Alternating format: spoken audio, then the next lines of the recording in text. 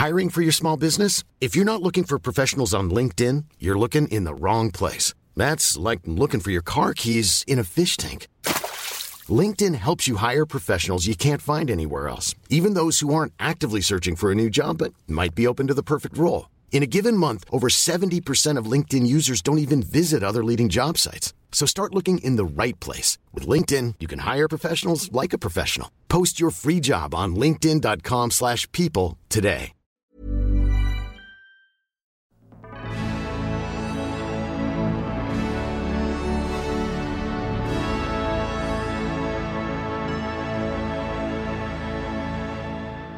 Hello, and welcome to the Royal Automobile Club on Pall Mall for this talk show in association with Motorsport.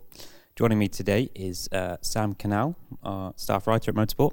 I'm Jack, the digital editor, and we are with a man who's driven just about everything and everywhere, I think, David Hobbs. So welcome. Welcome to you as well. So thanks for coming all this way from Florida. So no trouble at all, just a few thousand miles or so between friends. And you're here to promote your book, Hobbo. I am indeed, published by Evro over here in the UK. And now that was a long book. I mean, I did the Le Mans 24-hour race 20 times, but that was nothing compared to doing this book. My wife has been thinking I should be writing a book for many years, and so I thought about it for about 20 years, and then it took about 10 years to actually get it finished. Right. And myself and Andrew Marriott finished it off. But I actually started with one of my co-commentators from the American TV, Bob Varsha, and we started that literally about 10 years ago. So.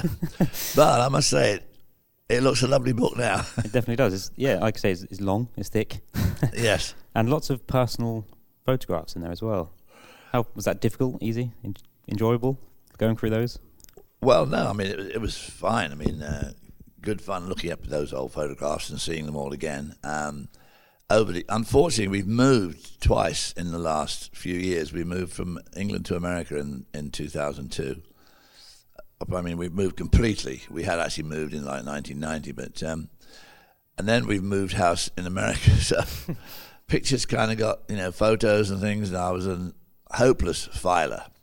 Filing is not my big thing, and so stuff got separated, scattered around in storage. So it took quite a long time to find my photos. Andrew Marriott had some photographs, and then of course we went to people like LAT and the Rev Institute for the rest. Yeah. One thing that always surprises me when I look at these sort of books, with the same with Brian Redman's book, I think he lives quite close to you. I think I've heard of him. Yeah. I think. How do you guys remember all of these stories to the day of these stories? I can't remember what I had for breakfast. So. Well, everybody says I've got a good memory, but actually my memory is dreadful. A lot of it was Andrew himself looked up a lot of stuff. I mean, he's a good researcher. I'm not a good researcher. I'm not a good researcher. I'm not a good filer. But I do tell good stories when I visit things like car clubs like Porsche and BMW, Ferrari in the States. And they're also a big catalyst of the book. A lot of them say, why don't you write it? When are you going to write a book? When are you going to write a book? So some of those things I can remember very clearly. Right. But there's a tremendous amount of stuff I just can't remember at all. And I apparently drove an LM Ferrari in something like 6 or 7 events. I remember 2 of them. Other than that, I can't remember anything at all. Wow. So, but it has worked out pretty well. And as I say, when I had trouble, Andrew came to rescue very well, and found a lot of stuff, researched results, looked up all my results, which I never thought of doing myself. Right. And certainly not enough firsts in there for my liking. But, so talking of firsts, Morris Oxford, not the obvious choice.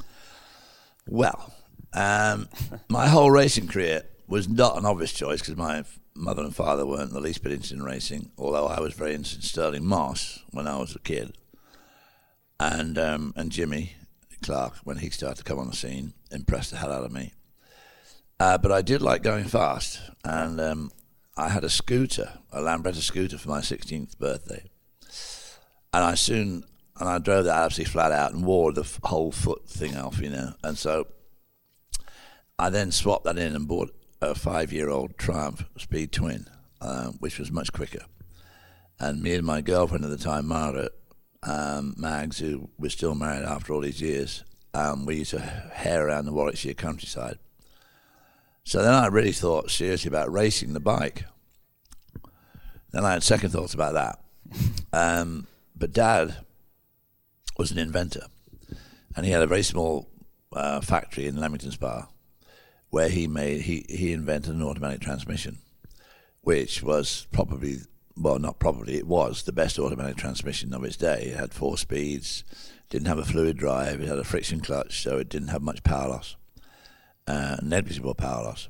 It was a bit heavier than a regular 4-speed. And he was doing experimentation, and a tremendous amount of people had prototypes. BMC, Midland Red buses, a train company had one on a shunt locomotive, cement trucks, just about everything you could think of, BMW, Fiat, all had prototypes. And luckily for me, Mum's car was the old MO Morris Oxford, which was a side valve. Right. So it wasn't exactly endowed with a lot of horsepower. And I was an apprentice at Daimler, and then I became an apprentice at Jaguar because Jaguar took Daimler over while I was still there. And the old man had up at his factory had a B series engine, overhead valve B series engine, BMC B series engine. So, with the help of the mechanics at the shop, we were able to change from the side valve, so at least I had an overhead valve. And I went to the Parkside Garage in Coventry, which is the big BMC dealership, and I bought an MGA manifold, right, and put that on, and then I got 2 SU carburetors from Daimler. I don't think I paid for them. I got 2 SU carburetors from Daimler and modified it. And then the old boy at the pipe bender, Daimler, of course, was a very old factory. And they had this workshop which was unbelievably full of smoke, and it was where they used to balance the fluid flywheels. Right. They put hot wax in them, and you skimmed it off till it was level with the vanes. And then you'd balance it, and you'd drill little plugs to put lead in, just like wheel weights on a tyre. And this old boy, he made exhaust pipes for about every Daimler that was ever made. So all through this shop were all these coke braziers glowing away all day, and he'd have exhaust piping in there, and he'd bend the pipe. So I thought it'd be a good idea if old Bill made me a racing manifold. So we made a manifold, which actually miraculously fitted. So I had a really raughty car, made a lot of noise, which was very important. I don't know what Mum thought when she was going downtown in it. Not much, probably, but anyway, that was my first race car. It all stayed on while she was driving it around the roads? Yeah. Well, I had no alternative. I could, it wasn't like a proper store-bought exhaust manifold. I mean, it was once it was on, it was on. I mean, you can't. So, anyway, and that was my first race car. Yeah, I drove to Snetterton. And there was something about that era. Brian Redman, I think, had a supercharged Minor. These days, we have Ginettas and we have little Formula Ford single-seaters. It's difficult to imagine now a young driver driving around in a Morris Oxford. I think the closest thing we've got is Nick Tandy, maybe, who started in minis and has reached the top. I think that's a shame now, isn't it? Well, it's changed so much, really. I mean, the whole aspect of club racing. You go to the SCCA club racing in America, which is where it all starts for road racers. And I mean, every car there is brought in a covered trailer, with benches, and you wheel the car out, and now you got a full-scale workshop right there with you at the track. Yep. And it's got racing tyres, racing wheels, and it's a very highly modified whatever it is. And in my day, I just drove to the track in the car. Yep. And hopefully drove home. Of course, needless to say, I didn't drive home from my first race. But and that's what club racing was all about. I mean, when I got to the track, of course, the organiser said, "Oh my God, a Morris Oxford with an automatic transmission. This is not homologated. You'll have to go in the sports car race." So I'm suddenly in with the likes of people like Sir John Whitmore and his Lotus Elite and XK120s, and of course, obviously, needless to say, where I qualified, and I didn't last long either. But that was real club racing. Most of those cars in that race were driven there.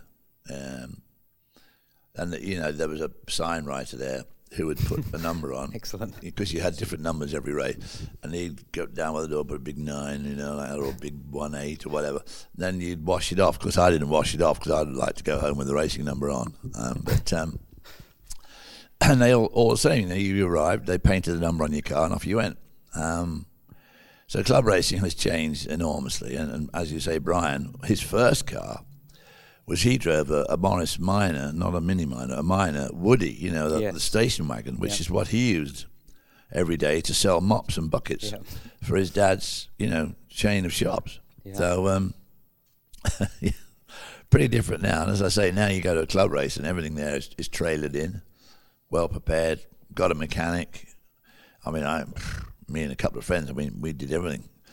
And a mechanic, even though I did a 5-year apprenticeship at Daimler, a mechanic I'm not. And so it is very different, and it is a shame. The other thing,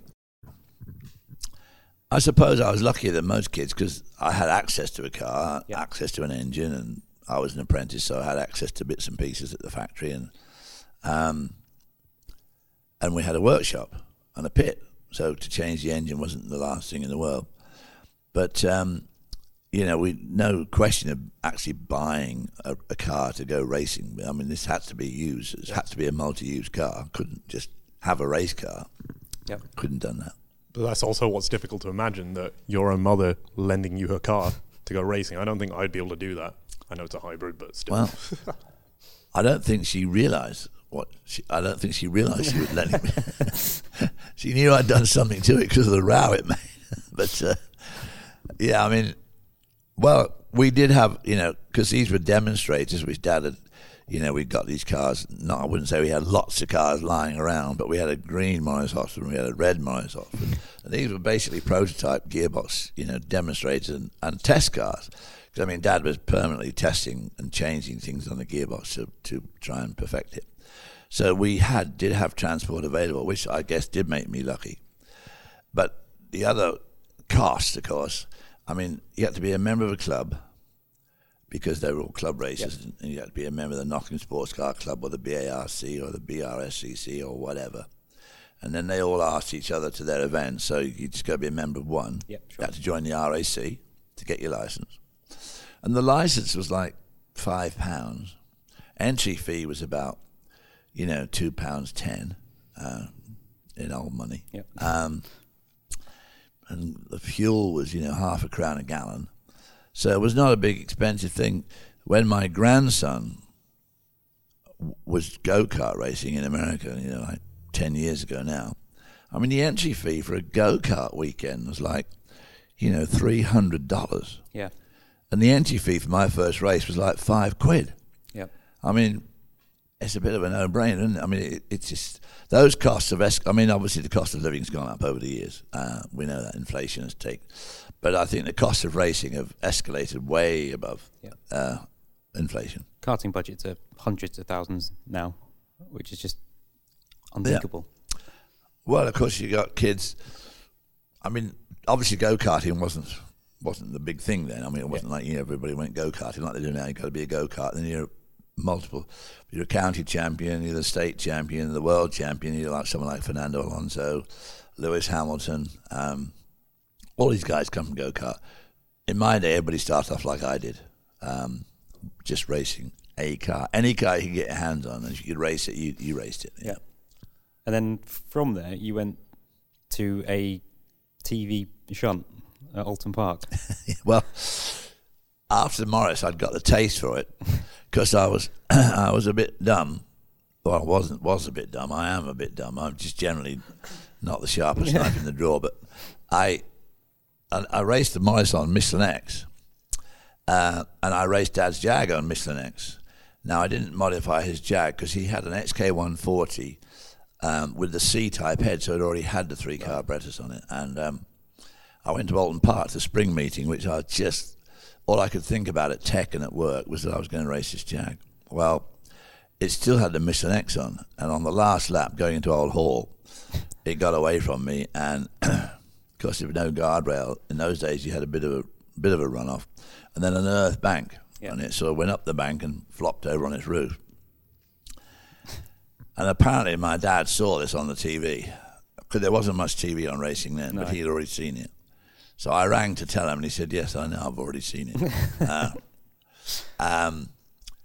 And then the worst damage done to the car was Mags and I set off for home from Alton Park. The same crashed Jag. Huh? The same crashed Jag. Same crashed Jag.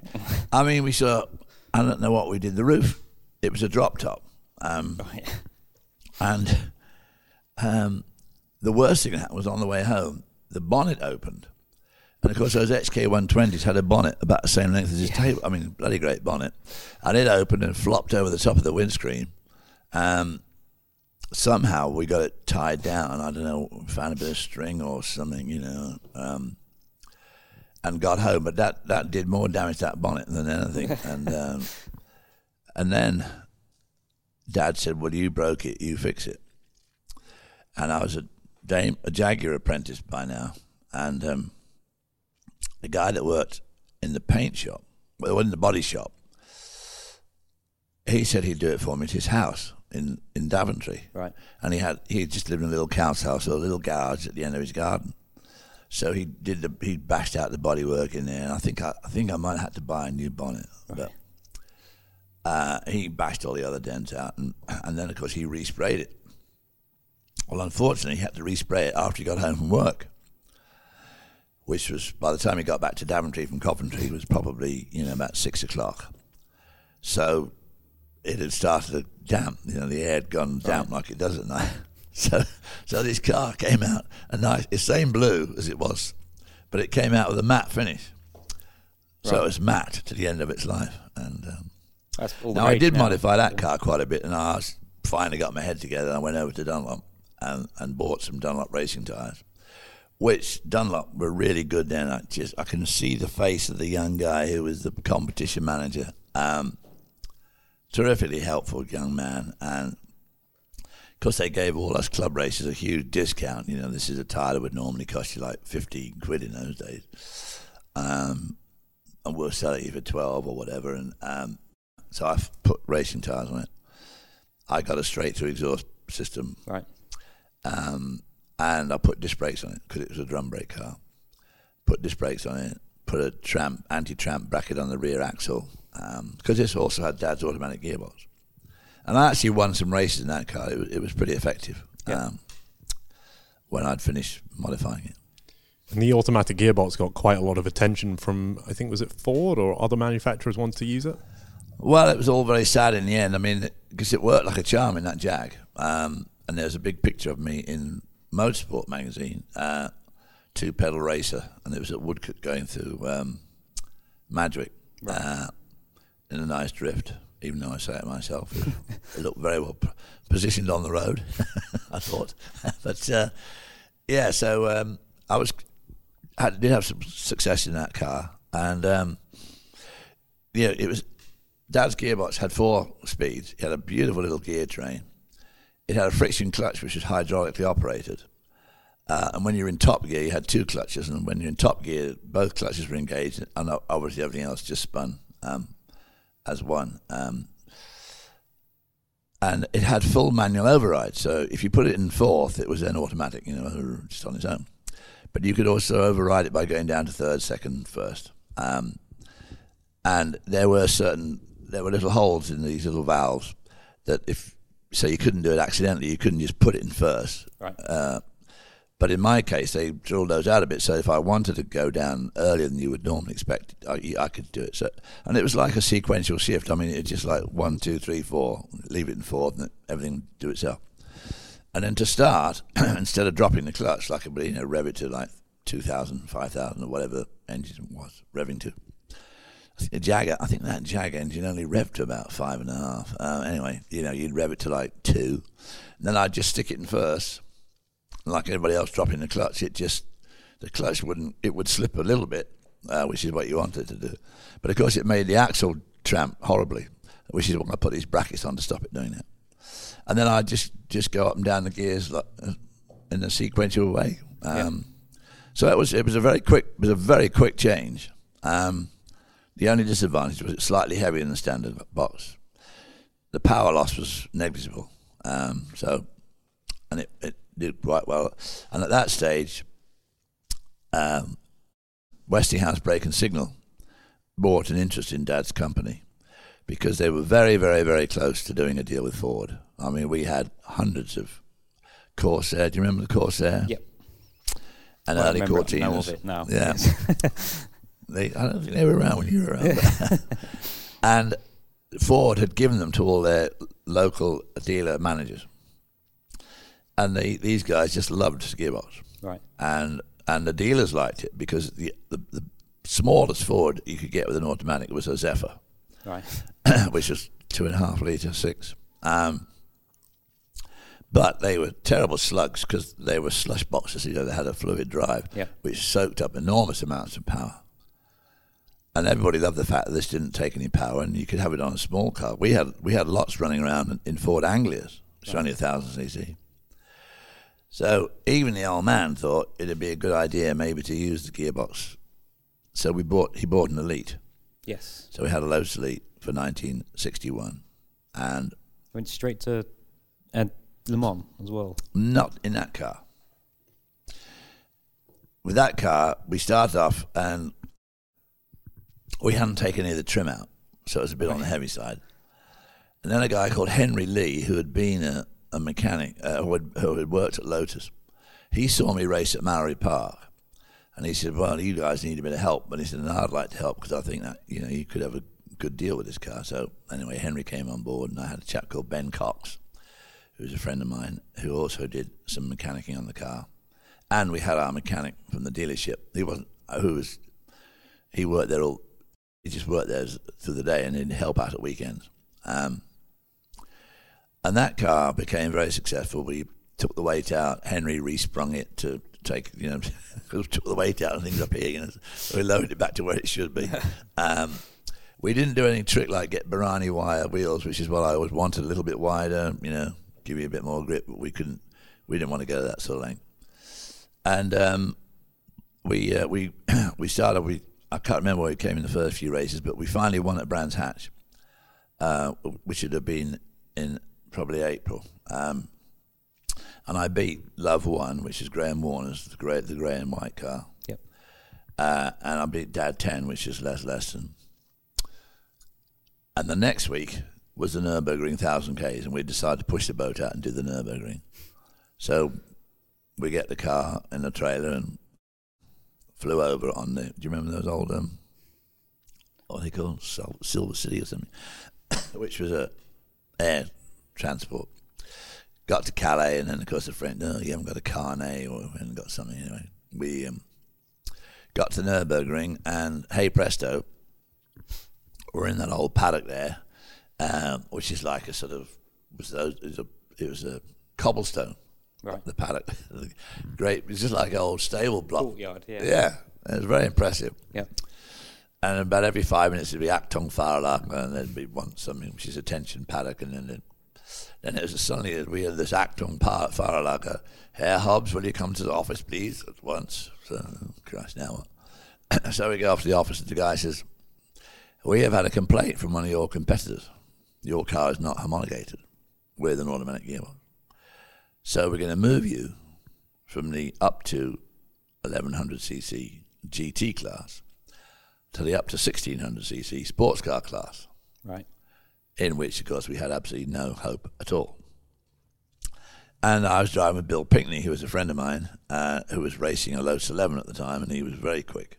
And he and I asked him to drive. So anyway, off we went. And we both drove very well. And on the last lap, because we were racing against those Porsche RSRs, which are pretty hot cars. Yep. Sterling was driving one, I think, and Joe Bonnier and people like that. And on the last lap, the only one left spun into the ditch, and we won the class. Now, the Germans, being very thorough people, their prize structure was very formal. Obviously, the biggest, fastest cars got the most money. Well, the 1600cc sports car was about 6 classes above the 1100cc GT class, and we got about 6 times the money. So that was great. Perfect. And so that was our first major international win with the gearbox. Yeah. And when we took it apart back at the factory, you could still read the Mintex on the clutch lining, and so it was a very successful foray. And then Colin Chapman was so impressed that he gave it to Jim Clark. At the end of that year, I finished my apprenticeship. I'm now at Jag, and Lofty England, of course, is my boss. Yep. So I'm often racing Lofty England to work in the morning because we both lived in Leamington, and I'm on my motorbike, and he was in an early E-Type. Right. The only trouble was, I was supposed to be there an hour earlier than him, but anyway, it's sort of beside the point. But he was a big fan of mine. I was a terrible apprentice, absolutely terrible, and because my mind was totally into racing now, and I had the elite, and I just was a hopeless apprentice. But Lofty was a big fan of mine. He helped me a lot, and he he didn't think much of the sort of look of the Jag, but he was impressed by his performance. Right. And he was the clerk of the course at Silverstone for a club race on the old club circuit. Yep. We went to Beckett's and then straight down the main runway. And I had a terrific race with a DB4. Of course, the DB4 was brand new, and my Jag by this time was like 10 years old. It was it wasn't 10 years old, it was only 7 years old. It was a 55. So anyway, I beat this guy. We passed and repassed, and Lofty was impressed with that. And he, at the end of my apprenticeship, he got me a deal to drive for Peter Berry, who had an E-Type and a 3.8 Mark II, which I was absolutely just lusting to drive these cars. And I came down here to London on the Marylebone Road, went to Castrol, signed a contract for 500 quid, which was a lot then, and to drive for Peter Berry. And our very first race was in the E-Type, was at Daytona, and that was at the inaugural 3-hour, the Continental 3-hour, which Bill France was very keen to put on. Which became the 24. Which became the Rolex 24. Yeah. And I took part in the very first one of those in 1962. So at the end of 61, I finished my apprenticeship, signed with Peter Berry, signed with Castrol, got married on December the 16th, and had a professional drive to go to, and of course was now working for Dad as well at the factory. So off I went to Florida with the Jag. But previously, back at the end of the season, like in sort of October, Colin Chapman had called and said, look, I'm interested in that automatic gearbox. Could we borrow the car for Jimmy Clark to drive in this 3-hour race coming up in Daytona? Well, of course, it's just perfect. So Jimmy and I and Peter Berry all flew over together. Of course, in those days, we had to fly to New York. You couldn't fly to Florida. Right. And we had to drive down there. And Briggs Cunningham, a guy who used to work for Briggs Cunningham, his name, I just can't remember off the top of my head. He organised all the transportation of both cars and getting them down to Daytona, and they lent us a car to drive down. Of course, there was no I-95. It was down one, what's now US 1. So there's towns and traffic lights, and we got stopped for speeding about 8 times between New York and Daytona. And then Jimmy Clark and I shared a room at the Carousel Motel in Daytona. And he drove the Elite and I drove the Jag. Unfortunately, the Jag only lasted about 16 laps.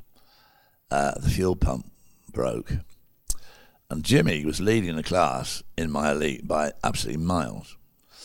And he stopped for his one and only fuel stop, and the boxy thing wouldn't start.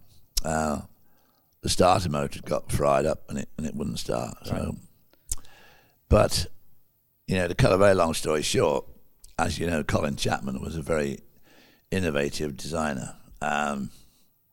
Certainly led the field in his. I mean, he'd certainly be the Adrian Newey of back then. And he thought, that automatic works well, because Jimmy Clark had us put one in his own personal Elite for road use, and Sterling Moss had one put in his Elite for road use. Because Jimmy in those days used to live up in Duns in Berwickshire, and of course no M1 either. So it was a long drive from Berwick to Lotus down in London in those days, East London. And he loved it. And Dad's company finally went bust at the end of 1963, and we had already built a prototype Formula One gearbox for Colin. Right. It was just lying there on the floor of the shop when it all shut down. So Colin was well ahead of the game there because he could see that automatic was a terrific way to go for a race car. Yeah. You did speak about the kind of financial burden that put on you at the time when your dad's gearbox company went bust, and it's interesting to see how much money it actually took to race and keep everything else alive. And you were working for him at the time as well. That must have been quite difficult. Well, we were married. We bought our first house. We had our first baby, Greg, and I'd worked for Dad, and I was making about £900 a year for Dad, and then I went professional basically in 1963. I was racing My Elite. I was racing any car I could get my hands on, and I was employed by a Midland Racing Partnership, which is Richard Atwood and myself. Yep. And I drove David Baker's car, Bill Bradley, me, Richard Atwood were the three drivers, and they paid me, and I made about £900 racing. So Margaret and I had a big discussion at the end of '63 when Dad went bankrupt. Well, he shut the firm down. And should I turn professional? What do you think? Make about 900 working, about 900 racing. Maybe I could make a bit more racing if I did more races. And so for '64, I turned pro. And the reason Dad's company failed was that Ford, at the very, very last minute, Westinghouse Brake and Signal had bought an interest in the company. And they actually had built a factory in Manchester to make 500 of these units a day for Ford. And then at the last minute, it all fell through. And what the hell happened, I don't know. But there must have been a lot of muttering in the boardrooms of Detroit. People like Borg-Warner and other big automatic transmission companies were obviously pretty impressed with the Armand's gearbox. And then Ford, anyway, it didn't get used. And so, and then he had done, we were doing a lot of prototype work for Borgward in Germany. And they were very keen on it. They were tremendously keen on it. And then they went bust. So that didn't come about. And of course, the whole train of disappointments had started back, 4 years before that, because Daimler and Lanchester had introduced at the motor show in 1955 a Lanchester Sprite, which was a small Lanchester monocoque construction, very advanced for its day, 1.5 litre 4-cylinder engine, and an automatic gearbox. And this was the Lanchester for the masses, and Lanchester had always been a slightly upmarket car like Daimler. And of course, at the last minute, BSA went under, and so he missed out 2 really golden opportunities, Lanchester with the Sprite and Borgward was the Isabella when both those companies went under. So it was I don't know how the old man lasted. The disappointment must have been just absolutely palpable. And but he did. And so at the end of '63, Margaret and I got a big decision to do. What are we going to do? Am I going to go back to JAG and work there, as an engineer or what? So we decided to do the all-what and go racing. And things moved pretty quickly. By '65, you were about to make your Formula One debut. If it wasn't for the journey down. Yeah, once again, it didn't seem to end too well. No. We were on holiday at a place called Clay in East Anglia. Yep. And I'd spoken to Tim Parnell. They wanted me to drive his Formula One car in the French Grand Prix at Clermont. But there again, talking about the difference between then and now. I mean, the first thing I had to do was I had to go to Heston, which is where Hounslow, Heston, wherever he was, and pick the race car up in my car and tow it down on a 2-wheel trailer. I lived in Warwick, and so we set off, and a friend of mine, Jack Brown, was going to come along, who had been an apprentice with me at JAG. And so I put my seatbelt on, and because nobody wore seatbelts in those days. But having been in racing, I decided that seatbelts actually weren't a bad idea. And Jack said, "Do you put it on?" I said, "You're going to put yours on, so I better put mine on." And then we were running down the A40, I suppose, between Bicester and Aylesbury. And coming the other way was a truck, a 5-ton laundry truck. And it turned right into a factory across the road. And it stopped in the middle of the road and waited. So I'm assuming he's waiting for us. Anyway, at the last minute, he lumbered off. And I mean, we hit the side of that van. Of course, we were doing about 90. We weren't doing 90 when we hit, but it really tanked this Cortina. And even with the belt, I hit my head on the steering wheel and I broke my nose and my cheeks and my jaw and my arm, my left arm. And so I was in hospital for, about 2 weeks at down at Aylesbury. Of course, poor old Margaret's waiting for me to get killed in a car accident, in a racing accident. She wasn't thinking about car accident. How did you get word to the team? Pardon? How did word get to the team? Because honestly, I can't remember. And the amazing thing is that Jack Brown, his side, I mean, the dashboard all got pushed right back. And when I went to look at the wreck after I'd been come out of hospital, there was absolutely no gap between the dash and his seat at all. How his legs didn't get hurt or anything, I can't imagine. So I don't know how the team got told, but at that time, that was the least of my worries. Yeah. But in '65, I was driving that Lola T70 for Harold Young Limited in East Anglia, and I came out of hospital, and about 4 or 5 weeks later, we went to Croft, and I won the race on my return to racing. So that was pretty satisfying, and but it was very disappointing. I missed my first Formula 1 race. Yeah. But then a year later, you were with John Wyer, and looking at the people you drove for, you've got Broadley, Parnell, Wyer, Penske, Yost, Alexander and Mayer at McLaren. That's some of the biggest names. Never heard of any of them. How do they all compare? Who was the easiest, hardest? Oh, wow. Well, all those good guys are pretty easy to drive for because you've got really good equipment. But they all have very high expectations. Yep. And you have high expectations of them. The Wyer car, which I drove in 68 and 69, was probably my first really big. I had driven for Eric Broadley and done some testing for Eric. And Eric was very easy to work for, slightly eccentric. A bit like, I don't know about Adrian, not very eccentric, I don't think, but Eric, you go to a test day and you'd suddenly realise you got one black and one brown shoe on. And you'd say, Eric, oh yeah, so I have, didn't notice that. And Eric was very far out. He'd have, everybody just had a clipboard and stopwatch and a pencil. Yeah. And he'd come in and say, well, it's understeering a bit now after we'd done that last change. And it pushes us quite a bit at stow. And because in those days, the driver was the data. Yeah. I mean, there was no other data collection at all, period. So it was entirely up to the driver. So you'd watch the revs going into and coming out of the corners and, and you had to remember everything. He'd say, it's pushing a bit, Eric, as you go through stow. He'd look at the sky and tap his teeth with his pencil and say, you sure? Say, yep. Why don't you go and just try it again? Driving for Wyer, John Wyer was Paul Hawkins, who drove with me in 68, called him Death Ray because he was very white and very, he was not a people person. But obviously very, very good at running long-distance cars. Yeah.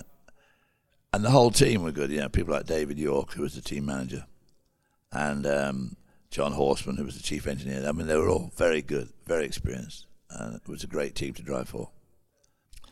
Roger Penske, well, you couldn't get anybody better than Roger because in those days we were about the same age. Well, he's about 2 years older than me, so he was only just a little bit older than me. And already he had a huge reputation just in a very few years, because obviously he'd been a very successful driver himself. But then, like a lot of businessmen, he'd realised, there's much more money to be made in business than there is in racing at my level, sort of thing. So, and of course, He's certainly right. He employs something like 38,000 people worldwide now. And I saw Roger just on last Friday at Sebring. We went to a Hall of Fame do there, and he and I are chatting outside, and Capello, Dindo Capello, was given the Hall of Fame. So he and Roger are talking outside, and I'm standing there talking to them. And Dindo is, very proud of his Audi dealership in Bologna, which he's got, after many years of good service. And he's talking to Roger. Roger says, "Yeah, well, I got the Mercedes and the BMW and something else dealership in Bologna. Yeah, nice town, isn't it?" So Dindo goes, "Good," So. Did it feel like you were driving more for Mark Donohue, though? Well, Mark was very taciturn. He was a very focused guy, very driven, huge chip on his shoulder, very Irish, obviously Irish-American. And he did not like the English much. No. He liked you, though. But he did. He used to say, and he used to encourage me by saying, "For a Limey, you're not a bad bloke." That was the height of accolade from Mark when he said, "For a Limey, you're not a bad bloke." And he and I, our driving styles were different. So, and it was his car. Yep. So he set it up his way. And it was a little bit alarming to start with. The first time I drove it at Sebring in a test, because it had terrific understeer. And I said, "Christ, this understeer." He said, "Yeah, oh yes, I forgot to tell you. It doesn't have a differential. It's got a spool, which means the rear wheels are no differential. So obviously it wants to push out because the rear wheels want to keep going straight on. But once I got used to it, and I knew what I was doing, I knew why it was doing it, and that was different. So our times were very, very comparable. My only problem was he was a little bit shorter than me. Obviously, in those days, you didn't have all these great adjustable seats and inserts and all that other crap. So my head touched the roof of that 512 a bit, especially somewhere like Sebring where it bounced around. And it was an ideal drive, one of the best drives I've ever had, one of the best teams, one of the best co-drivers. And we never won diddly squat in that car. It's the most iconic 512 out there. Yep. It's the most famous 512. The tank tape on the front corner. Front corner. Whole bloody car. After Daytona, I mean, we were on the pole at Daytona. Just missed the Gulf 917 team off end. When we arrived, David York and John Horseman just about had a heart attack, which suited me just fine because they had dropped me the year before from driving in the 917 after 2 pretty successful years in the GT40. And we were quicker than them, and both of us were quicker than all their guys. And we led easy. And then in the middle of the night, there was a huge crash down on NASCAR 3. And Mark Donohue slowed up. And some guy we'd already lapped about 10 times ran into him and caused all that tank tape, and we came third. We went to Sebring on the pole, leading again, and he and Rodriguez had a coming together. As they did, yeah. Right out of the back. And fun enough, in this year's program for the Sebring 12 Hour, just last Saturday, there's a long story in there by Hal Crocker about the 71 Sebring, and he explains what he saw of the accident. Right. And it's not exactly how Mark Donohue saw it, but they did run into each other. That's the racing driver way, though, isn't it? Oh, yeah. I mean, you always blame the other guy. I mean, you wouldn't be human if you didn't blame the other guy. Yeah.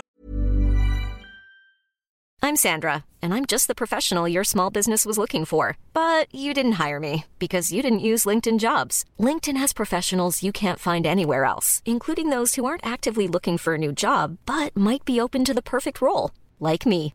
In a given month, over 70% of LinkedIn users don't visit other leading job sites. So if you're not looking on LinkedIn, you'll miss out on great candidates like Sandra. Start hiring professionals like a professional. Post your free job on linkedin.com/people today. Hey there, it's Michelle Norris. I'm host of a podcast called Your Mama's Kitchen. When I travel, I'm usually looking for a way to find a taste of home when I'm not at home. And one of the things I love to do when I am at home is entertain. And Airbnb allows me to do that. When I was in California recently, I rented a house that had a great kitchen. And when we were sitting around the table, we were all thinking, we're in someone else's house. Someone could be in all of our homes as well. If you have a home, but you're not always at home, you have an Airbnb. Your home might be worth more than you think. Find out how much at airbnb.com/host.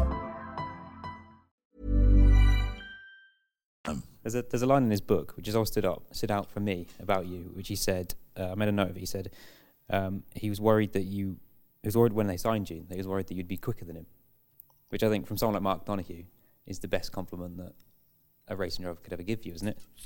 Yeah, you can't do better than that. Especially coming from someone like Mark Donohue. Yeah, but as I say, he was a bit of a worrier. He worried that some guy was sweeping the floor and Mark, wasn't. Well, he had better ththings to do with his time, really, but he insisted on doing menial tasks like sweeping the floor. And the fact that year at Sebring, he insisted on driving the truck down there. Yeah. Because he liked driving the truck. Well, Mark, you should be in a plane when you get there, because and he hurt his foot actually driving the truck. So, but it's nice to be thought of that way, because the thing is that he and I, the reason I got asked to drive for them was because the year before I'd been doing the Formula 5000, and he and I had some good. Then Roger decided he'd do some Formula 5000 races in the Lola, and the Lola wasn't as good as the Surtees TS5, but he and I had some pretty good races, and we came about even Stevens, and that's how they came to ask me to drive for them in the first place. Yeah. And that was kind of off the back of a bit of a couple of years for you, because you had the 917 test. Yeah. With the dodgy gearbox, which then sort of lost you that drive as such. And then obviously Honda pulled out of Formula 1 as well when you were about to have a year. Yeah. So that Penske drive kind of the ideal scenario for you, wasn't it? It was the ideal scenario, because he offered me the 3500s, the Indy, the Pocono, and the Ontario 500, and I did the Indy 500. Unfortunately, it was my first Indy, and it was sort of easier than I thought. Very daunting, but still not quite as bad as I thought it was going to be, because the banking is not really that steep. And I was driving the car that Mark had driven the year before. Yeah. He had the new McLaren, the M16, which had the wing and the front wings, and and McLaren had two, one for Peter Revson, one for Denny Hulme, and then Roger had one for Mark. And we both did literally thousands of miles all through the month without any problems at all. And then for some reason or other, most on Penske light, they put lightweight gears in for the race. And Mark didn't get the pole. Boy, you've never seen anybody look so ticked off when he lost that pole to Peter Revson, because he was just in the garage being interviewed by all the press saying, "Oh, great, you got a new track, but it's a way new track record." Because the McLaren was getting on for 10 mile an hour quicker than anything else. Yeah. So Al Unser comes in and says, "Oh, you're going to ruin the race. You're going to ruin the racing in that new car. Oh, you're going to ban it." Kicking tyres and generally looking ticked off. And Mark thought he got the pole, and while he's talking in the garage, Tom Carnegie, who was the track announcer, you could suddenly hear his voice saying, "And there's a new track record." And Mark went from sort of red face to absolutely white. But, when the race started, he just rollicked off into the distance. Yep. And then the gearbox broke. He parked it down between 3 and 4. In those days, they didn't turn him in. He didn't bother all that safety car crap. He just parked it and walked back. And, about half an hour later, mine broke coming out of turn 4. And I had just stopped for fuel. Now, in those days, those cars held 75 gallons of ethanol. So the difference in handling between full and empty is just absolutely massive. And the car's significantly more sluggish when it's full of fuel, And I'm coming off turn 4, and a guy called Rick Muth is right behind me. Anyway, my car just suddenly makes this awful clattering noise and obviously stops going forward. So I put the clutch in, and I thought the engine had blown.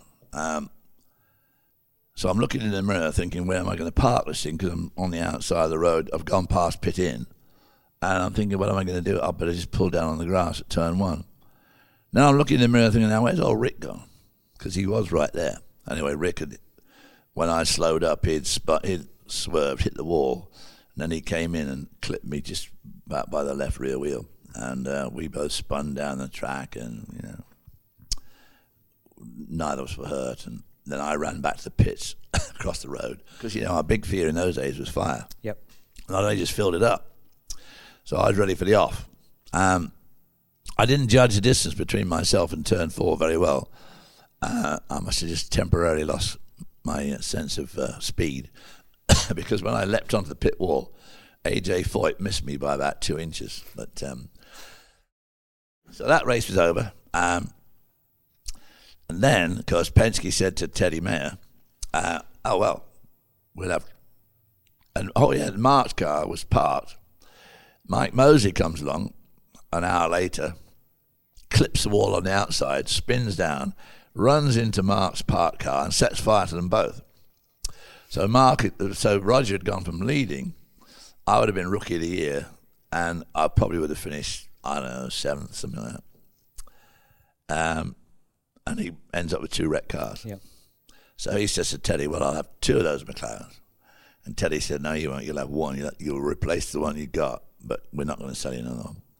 And so Roger said to me, there's really no point us doing Pocono and Ontario because, these new cars are just so much quicker. There's no hope of winning with the old car. So, but we carried on with the Ferrari, and we went to Sebring leading. Next race was Le Mans. We go to Le Mans, and I think we qualified about 4th, which was pretty good because we didn't have a long tail like the 917s. Yep. So then on the Friday, Roger says, we need to change the engine. Ferrari have given us a brand new engine. Mark Donoghue and Woody Woodard, the chief mechanic, said, no, we're fine with this one. Because all of Roger's engines were blueprinted by Al Bartz out in California. He stripped them all down, rebuilt them, and they were bulletproof. Anyway, Roger, being the boss, won that argument. So they changed the engine, which was not easy in that 512.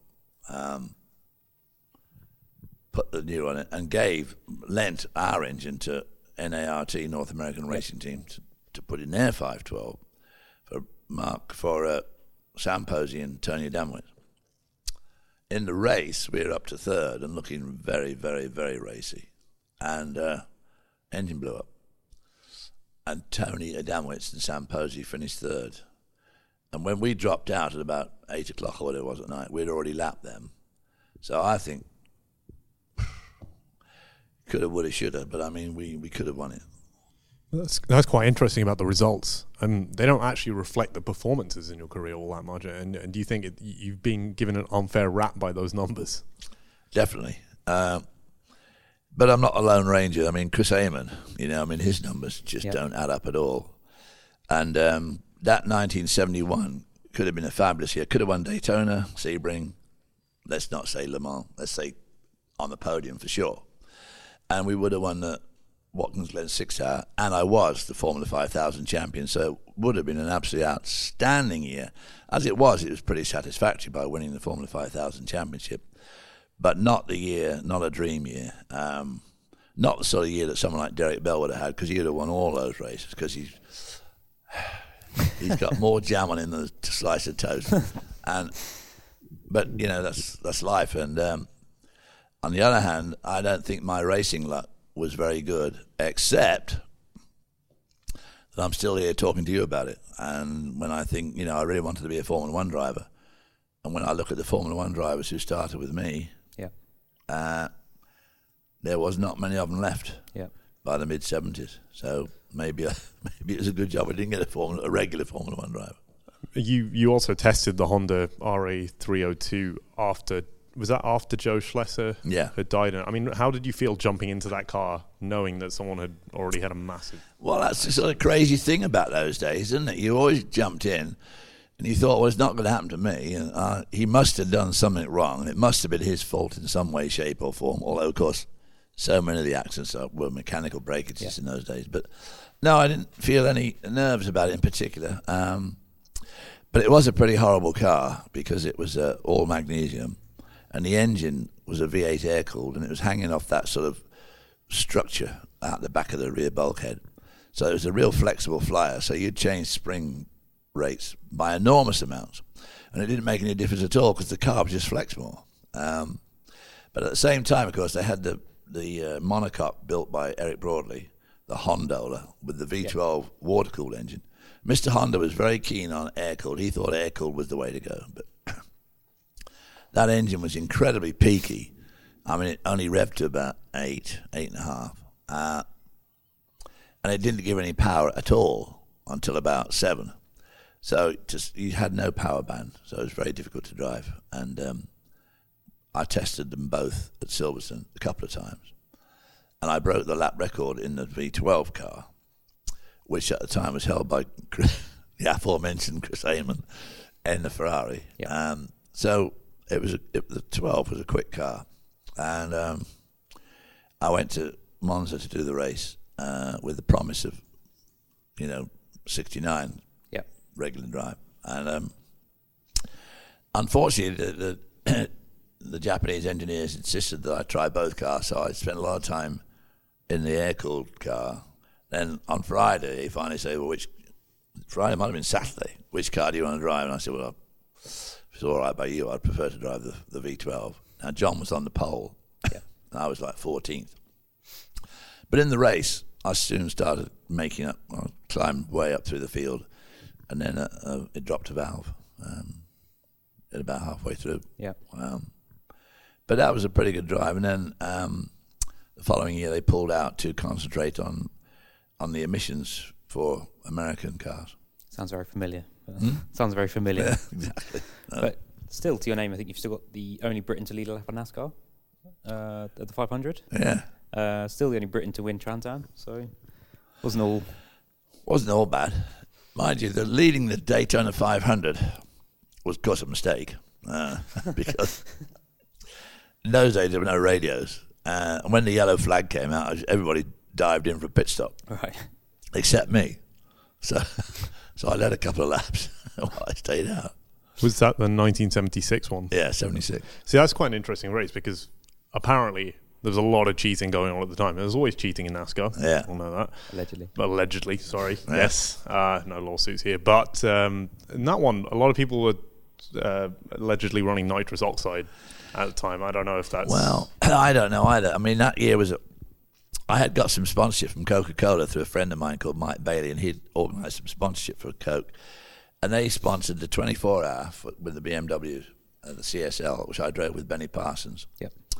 And part of the deal was I'd drive the CSL with Benny in the 24-hour, and then in the 500, I'd have his backup car. Well, we get around to the 500 because, you just flat out, obviously, in those NASCAR cars. And I was lapping about 178 in his old car, and he was lapping about 182 in the new car. And I had this mechanic called Tex, and Tex was not a rocket science tist, and nor was I. So I say to Benny, I'm sort of stuck at I'll get in. Well, of course, guess what speed he does? Same as me, 178. And he kind of washed his hands of it, said, oh, well, doesn't he want to go any faster than that? Tex was sorted out and walked off. But actually, I came 8th in the 100-mile heat. In the there were 100, but they're 125-mile races, and 150 now, but they're 125-mile on Thursday. I actually came 8th, which is pretty good for a rookie. So I started on the 8th row. When the race started on the Sunday, the big race, as we came off turn 4, because it takes a whole lap to get those things up to speed, really. And as we came off turn 4, we're all doing about 180, 175. And I mean, you're right in the middle. I'm on the 8th row. And you're right in the middle of this pack, and there's dust, and people are scraping the walls, so you can smell burning paint, you can smell burning rubber, and burning everything. Dust, just massive cloud of dust. And you can't see anything. I mean, you're just right in the middle of this mad pack of machinery, which collectively weighs something like 1,000 tons, and you're all doing 175 mile an hour in this dusk. As we came off turn 4, I thought, I'm not sure that this was such a great idea after all. That's fair, but you still went back to Michigan. Well, that was amazing, that race at Michigan, because in the 500 the rear roll bar link broke, so suddenly the only bar working was the front bar, so it started to push like push, as the Americans would say, and understeer, as we'd say. Anyway, the right front tyre popped going into turn 1. And that was basically my race. It didn't do much damage to the car. It didn't do much damage, but it did enough that Tex couldn't fix it. So later on, got some Coke sponsorship to do the Michigan 400. And I'm driving a guy called Junie Dunleavy, who's out of Richmond, Virginia. And Junie is like something out of an American film about the Deep South. I mean, chewing tobacco, glasses, little old cap on all the time, very small, very southern, hardly understand a word he says.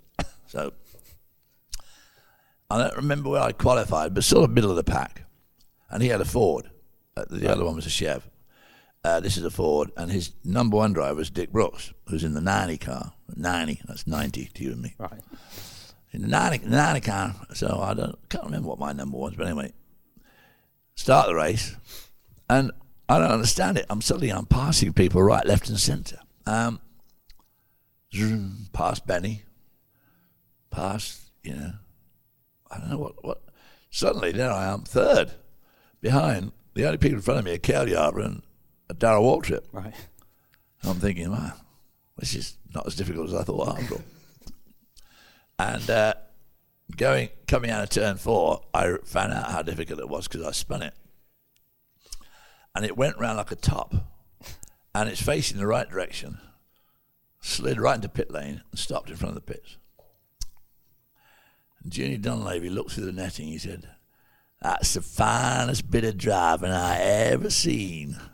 I thought, yeah, well, just change the tyres, mate. Good man, and we'll be on our way, Well, when they changed it, that obviously the yellow flags come out, and they changed the tyres. And by the time I get to the end of pit lane, I can realise that the right rear is loose, not done up. So I slowly come round, and that was the beginning of the end.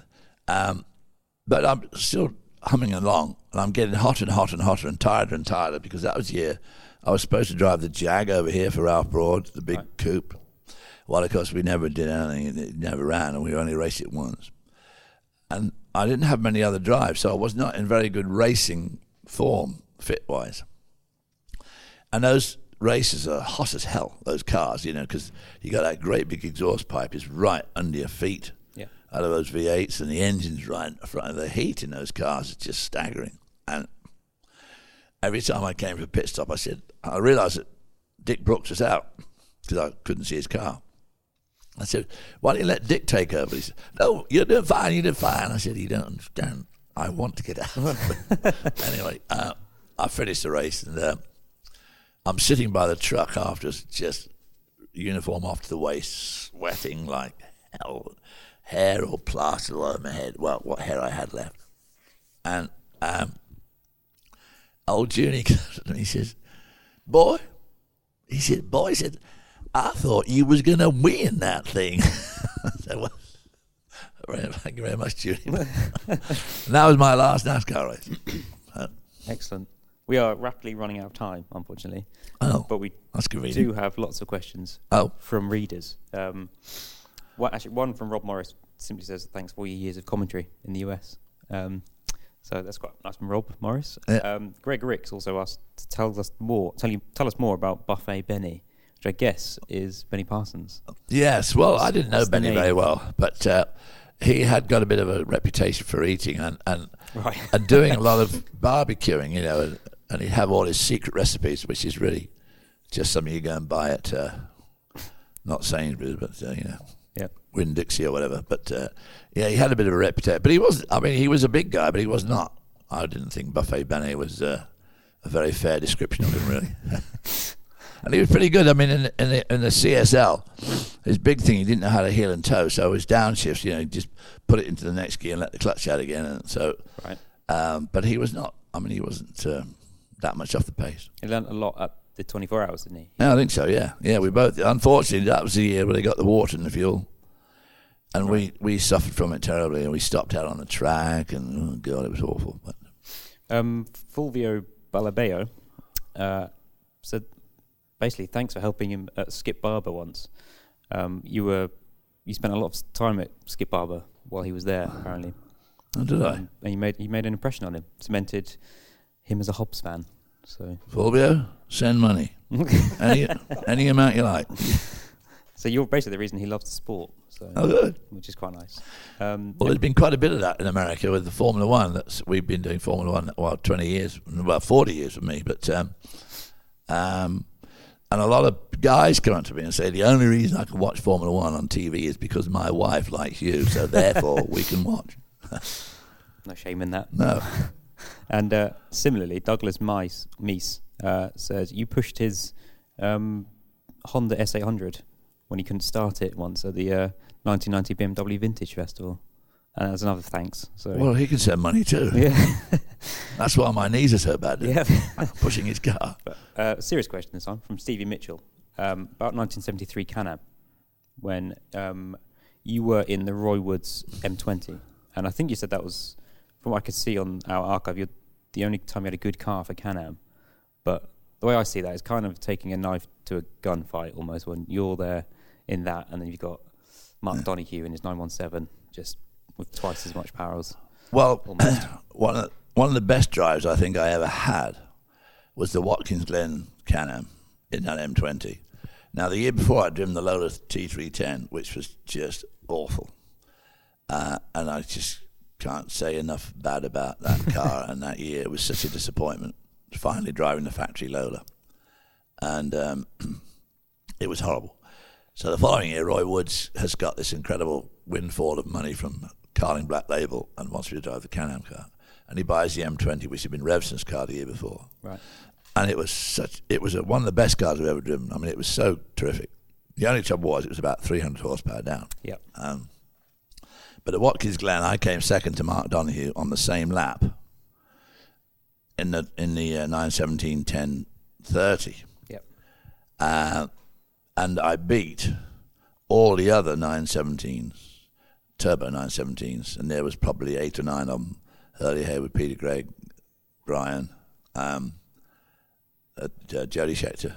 A lot of good cars, a lot of good drivers. George Fulmer, and that car was just peachy to drive. But as you say, at that stage, it was already like taking a knife to a gunfight. Yeah, I guess the circuit probably helped being a twisty, tight. Yeah, it must have been quite horrible for them to drive with such a big turbo. The 917, the 1030 was good because it has slightly long wheelbase. The others were a bit short wheelbase for such a powerful engine, and such an engine that came on with such a huge surge of power towards the end. So not the easiest car to drive. No. A question from Stephen Gate. Would you say you ever drove the ultimate perfect lap? If so, when and where? Would that have been that weekend? Well, I suppose that would have been as good as any. Another good lap I drove was the last lap in the Formula Junior race at Silverstone in 1963, in what would have been the May meeting, duking it out with Denny Hulme in the Brabham, and the gear shift knob broke off my car with about 5 laps to go. Here's another woulda, coulda, shoulda. And I sussed it out, and I was changing up with my thumb and down with my finger. Could just about that much lever sticking up above the gate. And on the last lap, I broke the lap record, and Denny and I had changed positions quite a few times, and I knew I could beat him because I knew where his weak spots were. And then obviously when it broke off, I dropped back a little bit because it was a bit disconcerting, and I caught him up on the last lap, and we crossed the line just a few feet apart, and I broke the lap record on the last lap, so that would have been a pretty good lap. Yeah, that's been quite a field Formula Junior in 1963. Huge. I mean, there are probably 40 cars in it. Yeah. And you had Peter Handel, Mike Spence, Richard Atwood, Bill Bradley, Paul Hawkins, Frank Gardner. Yeah. I mean, pretty well anybody who was anybody. And me and Denny were like 10 seconds clear of the field. Yeah. It was one of those races that shouldn't happen. Was that your debut season in Formula Junior? Yeah. Would be my 4th race. Only my 5th single-seater race. Because before that, I'd driven like Mum's Morris, Dad's Jag, the Elite. It wasn't. And in fact, in 1962, I went back to the Nürburgring with Richard Atwood. He drove my Elite with me. And Richard had done racing the proper way. I mean, his dad bought him a car, bought him a proper car, a racing car, bought him a Cooper, BMC, Formula Junior, and they formed Midland Racing Partnership. And he said, well, I'm driving for you at Nürburgring. I'll let you drive my car somewhere in the season. So in August, the opportunity came up. So I drove his car at Alton Park. And a guy called Keith Francis was the king of Alton Park in those days. And John Fenning was pretty useful and everybody thought, well, you might come in the top 5. And I won the race. So I won my first ever single-seater race. Wow. And I thought then, oh boy, this is the way to go. This is, you don't have all that metal around you. This is fantastic. So. Yeah. Speaking of single-seaters and good days, Anthony Jenkins, regular listener and reader, has said, I'm old enough to fondly remember you in Continental Formula A. Was Sam Posey ever your equal or better on track or in verbal repartee? Well, he's certainly a better writer than I am. And he and I are about equal on the talking capability. I pretty much always beat Sam, so and I think he'd be the first to admit it, that because he was the king of Lime Rock, and the very first time I raced, because he lived there, and the first time I went to Lime Rock, I beat him, so he's had to swallow that. I see in your book you did add him in your list of best co-drivers. So yeah, was that?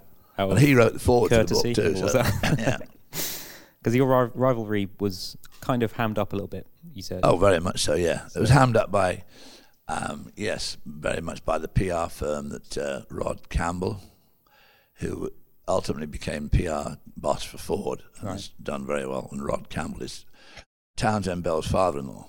Right. And Rod was a terrific promoter, and he dragged me and Sam all over the country to promote the Formula 5000 Championship in the mid '60s. Like boxers, like boxers, effectively. Yeah, I mean, he'd take us to, if the race was going to be at Laguna Seca, he'd take us to Monterey and to San Francisco, and maybe down to Los Angeles, and if it was at Sears Point, we'd go to Sacramento, and but he did all the PR, and we were the only two guys he ever used, right? And we'd be doing TV and local stations and newspapers.